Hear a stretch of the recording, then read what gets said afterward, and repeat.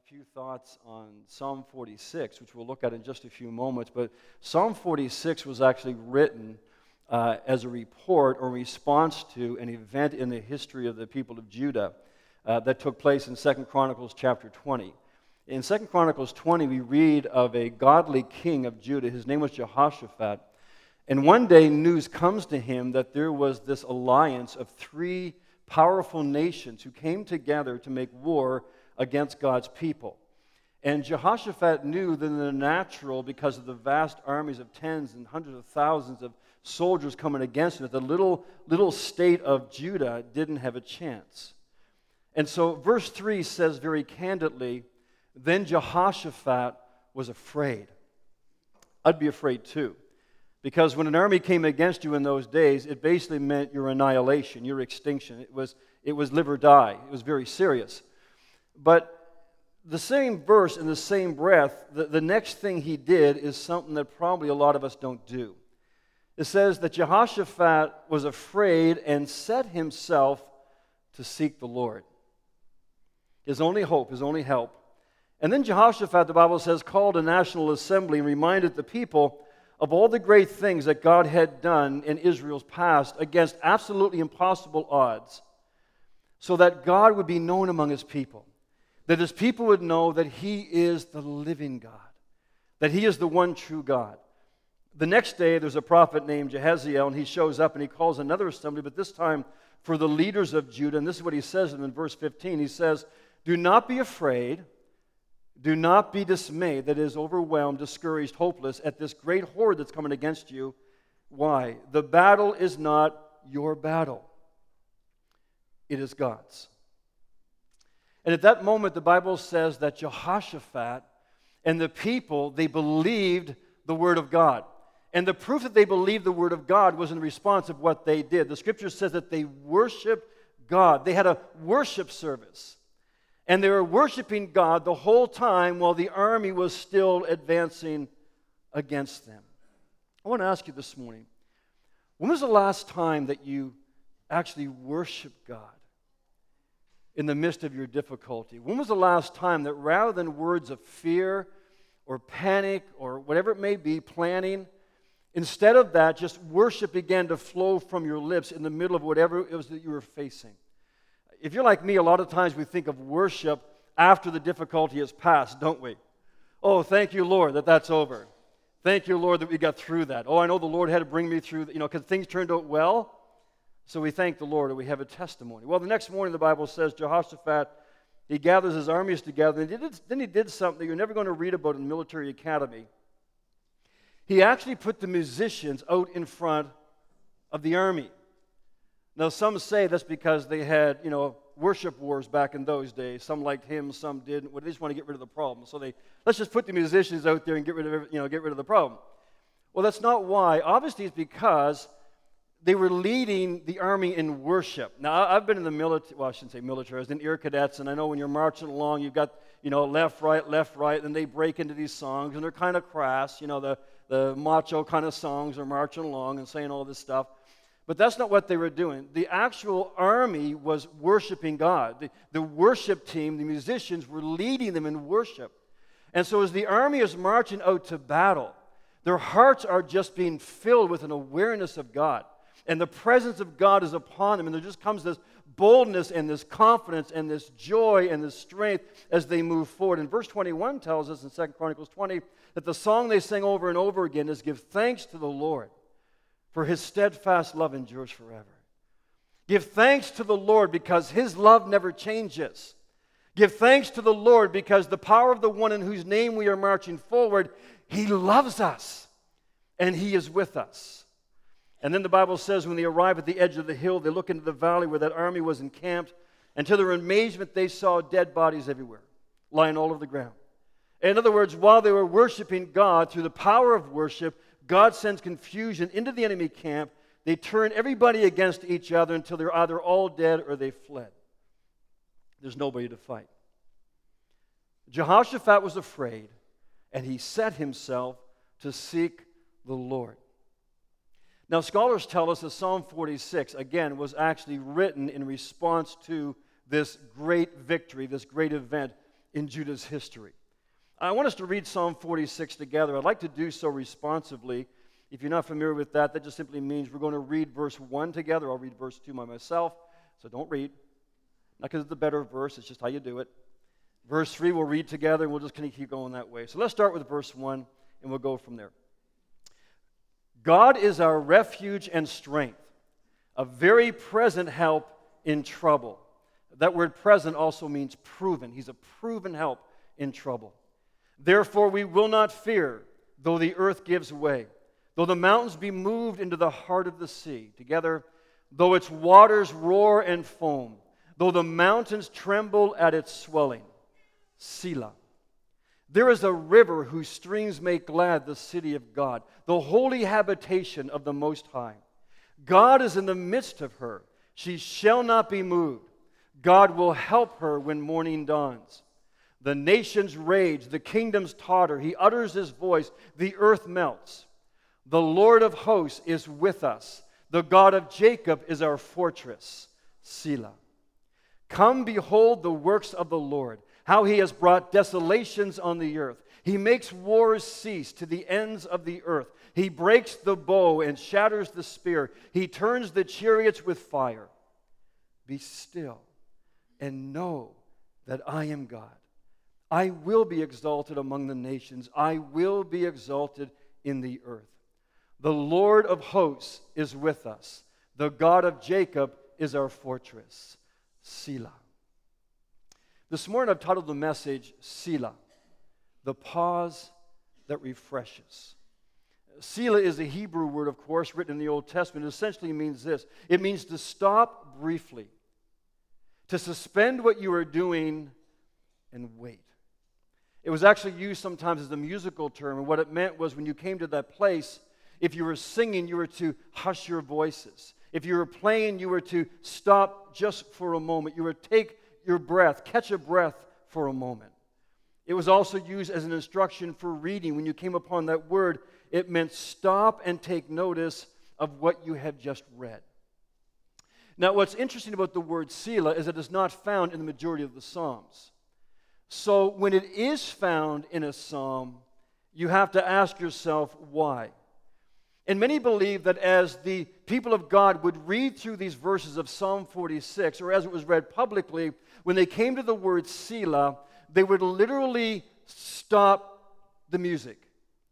When they came to the word Selah, they would stop singing.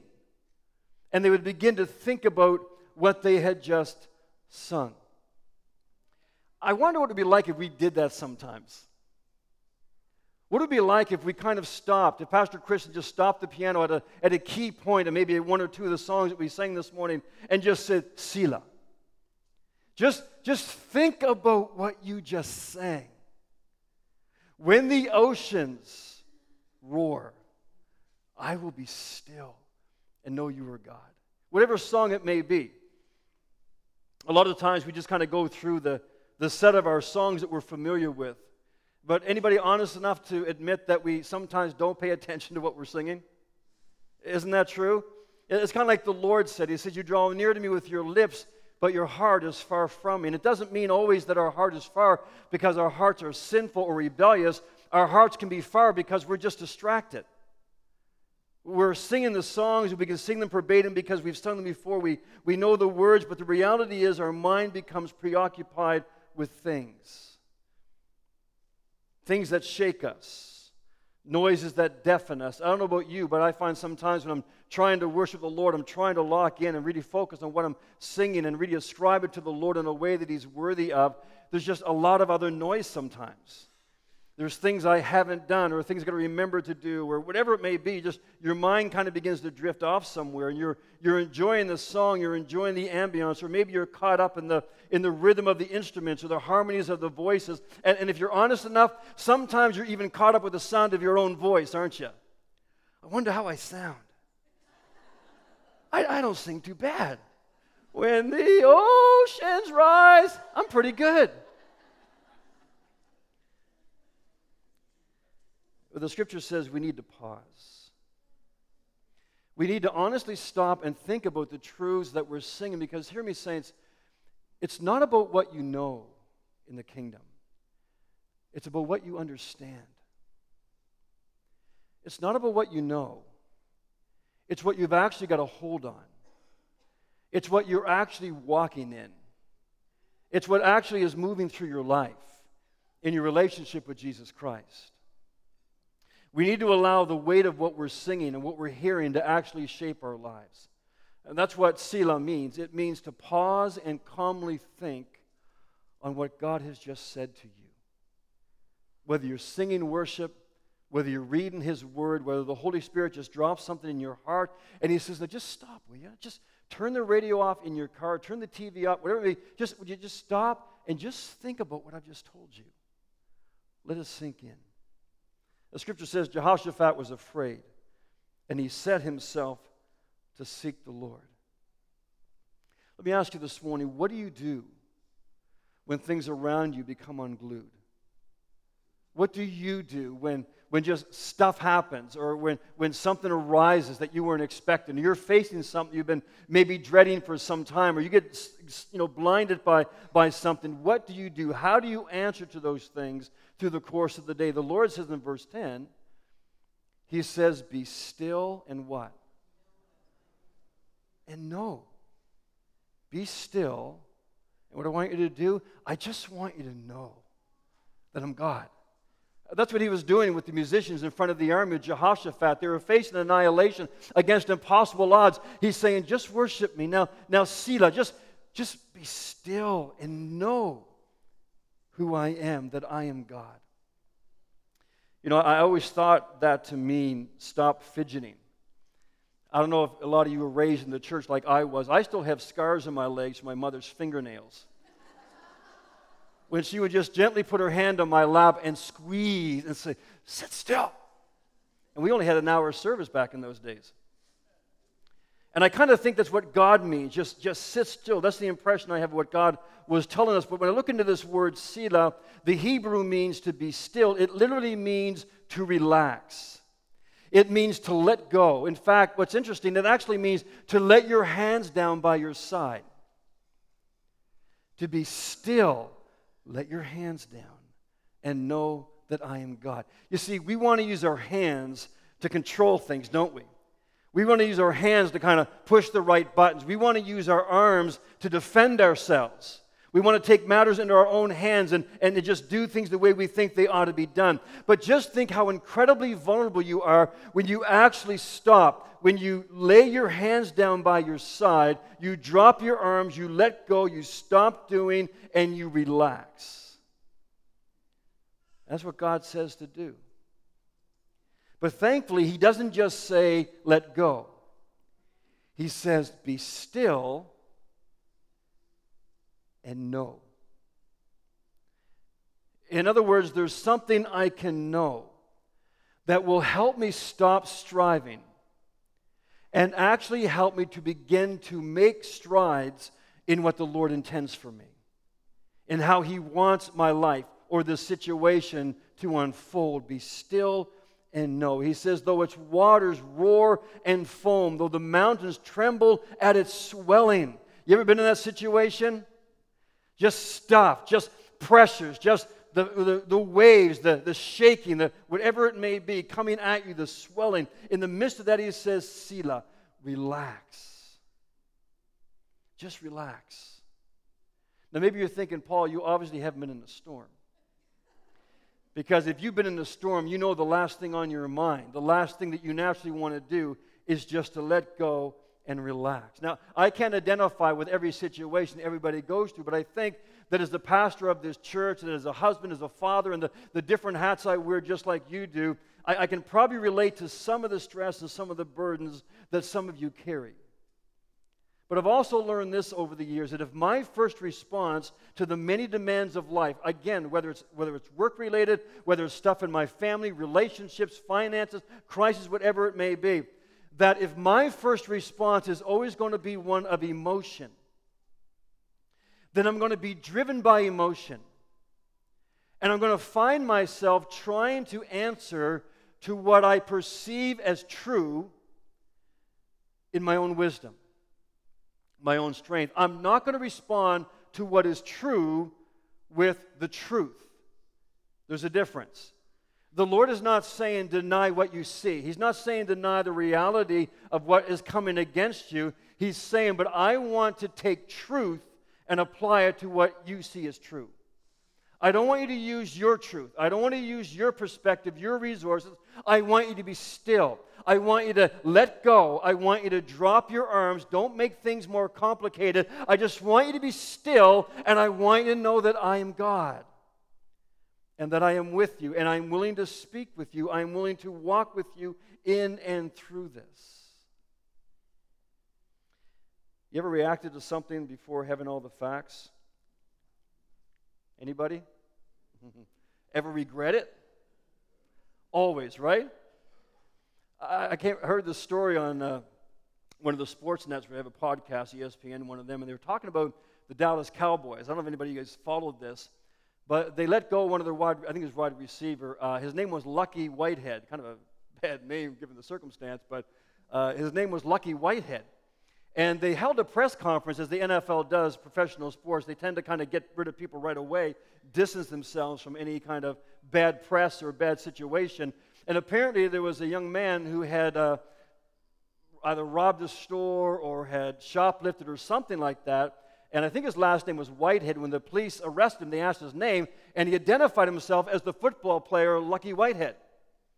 Well, that's all the Dallas Cowboys needed. They didn't talk to Lucky. They just assumed the report was right. And so they make this news conference, and they let people know that for the sake of the team, this is for the good of the team, we're letting Lucky go. Bad luck. And imagine the egg on their face when they find out later the guy who identified himself wasn't him. And the athlete actually had done nothing wrong. So I don't know, out of pride or as an excuse, they just stuck with their decision. But it made the football team look pretty foolish. They kind of jumped the gun and fired somebody for something that he hadn't done. Well, we do that sometimes too. But God says that we need to respond by what He shows us to be true. And He says that when we set ourselves to seek the Lord first, and we prayerfully weigh out all the facts in His presence, then He's able to help us have a meaningful and measured response. Parents, don't raise your hands, but have you ever found yourself at a time when you feel like you're at wit's end with your children? Does fear ever grip your heart because you don't know how to respond? You don't know exactly what to do in a given situation, and so you react.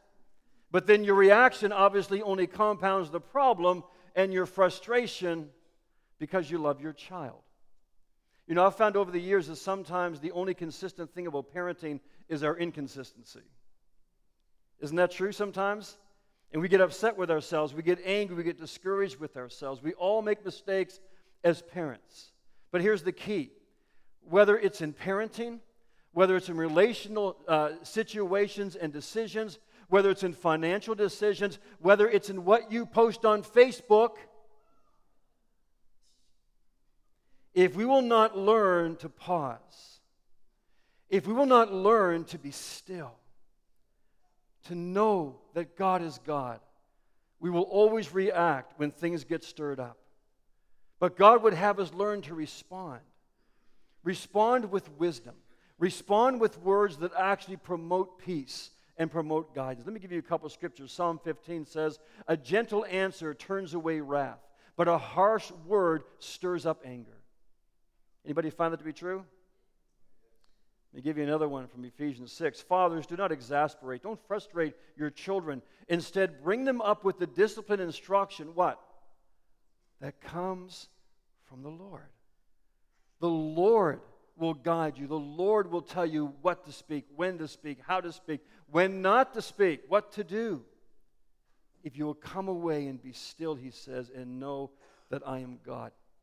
John Ortberg is a pastor and a well-known author. A number of years ago, he came on staff at Willow Creek, a church of about 20,000 people, just outside of Chicago. A huge undertaking, a new position for him on staff. But shortly after he moved there, he said, "I called an old friend who was kind of like a spiritual mentor for me.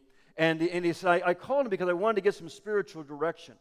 The pace of ministry, the pace of family, taxing the kids, sports events, lessons, music, all that kind of stuff." He said, "Life was moving at such a hard pace that I called my friend and I asked him, and I said, what do I need to do to be spiritually healthy?" That's what he asked his friend. He said there was a long pause on the other end. And his friend said this, John, you must ruthlessly eliminate hurry from your life. Another pause. John says, that's great. I got it. Just jot it down. Okay, what else? Another long pause. John, you must ruthlessly eliminate hurry from your life. Be still, the Lord says, and know that I am God. Your life depends on it.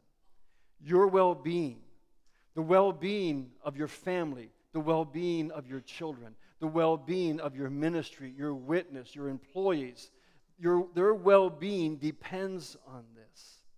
You see, we live in increasingly busy times, not just busy because work is busy, work can be busy, but we can also busy ourselves with so many distractions, so many amusements, but busyness is the greatest enemy of our spiritual life in our day-to-day, of walking with God.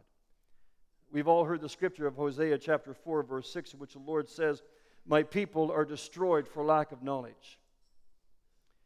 But he's not actually referring to Bible knowledge. He's not just saying you have to take more classes, get more stuff into your head. The verse literally says this, my people are being destroyed because they don't know me. That's all it is. They just don't know me. Busyness destroys our soul. Busyness is what destroys the real you. The real you with all your potential, all the possibilities, all your longings, that's what the busyness begins to erode away at. Jesus said this in a paraphrased version of Matthew 16. He said, what kind of deal is it to get everything you want but lose yourself? What could you ever trade your soul for? We know the scripture very well in John 10. Jesus said the thief comes only to steal and to kill and destroy. And he does that most effectively, again, through our busyness. He does that through interruptions. How many have ever had some quiet time with the Lord, and almost with an exception, you are interrupted? Either the phone rings, somebody needs you, the kids all of a sudden decide to start fighting or quarreling, or just 1,000 things come to your mind. So it's busyness, distractions, interruptions, even amusements that fill our day. Not because we have to be on the go, but I'll tell you why, friends. Because in our natural flesh, we don't always enjoy being alone with our thoughts. We don't always enjoy being alone with our God.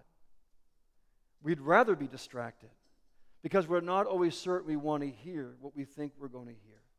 Jesus said the devil distracts and steals. He says our schedule becomes full. Our days go by, but he says our soul is empty. Jesus says, but I have come to give life in all its fullness. It doesn't mean that there's still not busyness. It doesn't mean the storms won't arise. But instead of reacting, we find ourselves receiving and responding. Receiving and responding. In verse 4, the psalmist says, there is a river whose streams make glad the city of God. God is in the midst of her. She shall not be moved. That expression, city of God, I looked it up, is also translated, the city where people worship God. And so here's another way verse 4 can be read. There is a river that brings joy to the people in the city where they worship God. Let's say that again. There is a river that brings joy to the people in the city where they worship God. As some of you are probably familiar, there is a water source in the heart of the city of Jerusalem. If you've ever been there, it's a well. I can remember it's 150 feet, whatever. It goes way down right through all the rock into a source of water, a water table that runs underneath. And so whenever Israel was besieged, they did not have to worry. Even if the enemy cut off or dammed up the surface source of water outside, it was okay because there was a source of water that was so deep the enemy could not access it. And so they always had a source of water. And in that water, they had security. And oftentimes they were able to outlast the enemy, even though the Lord oftentimes would give them victory over that enemy. He says, the river causes the people to be joyful. The river inside the city ensures the people they will not fall. And friends, I want to encourage you this morning to understand that there is a river God has given us that ensures that we will not fall. Ensures that the enemy cannot outlast us. Whatever is coming against you, however hot it may get at times, whatever is roaring up against you, there is a source of life that the enemy cannot tap into. He cannot dam. He cannot stop. It flows. It is for you, and it will sustain you. And you might say, well, what is that river? I think we know well what it is. It is the overflowing of the Holy Spirit, whom Jesus said in John chapter 7, let anyone who is thirsty come to me and drink. If anyone believes in me, rivers of living water will flow out from that person's heart, as the Scriptures have promised. He says that where God dwells, where He makes His presence known, He said it is like a peaceful, flowing river. It's a place that's secured by Him. And He says that intentionally in contrast to the previous verses that talks about this chaotic water that's roaring and foaming. He says that's what's all around you. That's the pace of our culture. That's the spirit of our culture. But for the person who knows God, who will be still and know God, you'll discover that in contrast to all that roaring, all that hecticness, all that nose to the grind, He says there's a river that's available to you if you will just stop and be still and know your God. You know, I think for many Christians, God is real. Would we admit that? God is real, isn't He? But I honestly believe for probably the majority of Christians in our Western culture, if we're really honest, we'd have to admit that He is more of an encouraging presence than He is a real person. Now, I know the reason that we sense His presence is because He's real, right? If somebody's real, you will sense if they're standing beside you. That's why we sense His presence. But for many believers today, that's where it stops. And if I asked you about your walk with God or how He makes you feel, oftentimes you would voice something that's in the context of, well, I just know His presence in my life. And so during the week, we do our best to live the way that we think we should live. And then a lot of times on Sunday, we hope that in coming to church that we'll actually feel His presence during the worship, and we should, and it's wonderful. And we hope that maybe we'll hear Him speak through the preaching of the Word. But really apart from that, He's not really somebody we can get our hands on. He's not really somebody we can say that we know. That there's characteristics about Him that we know, that as the old hymn says, that we actually do walk with Him and talk with Him, and He does shape our lives. Friends, I know this is elementary stuff, but hear me this morning when I say that Jesus is not just a presence. He is 100% person.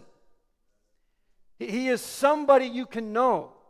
He's somebody who can talk to you, whom you can talk with, you can hear from, you can interact with. He's not just somebody you believe in. He's the kind of God you can actually get a grip on and you can hold on to. But you have to take hold of Him for yourself. You have to get this for yourself.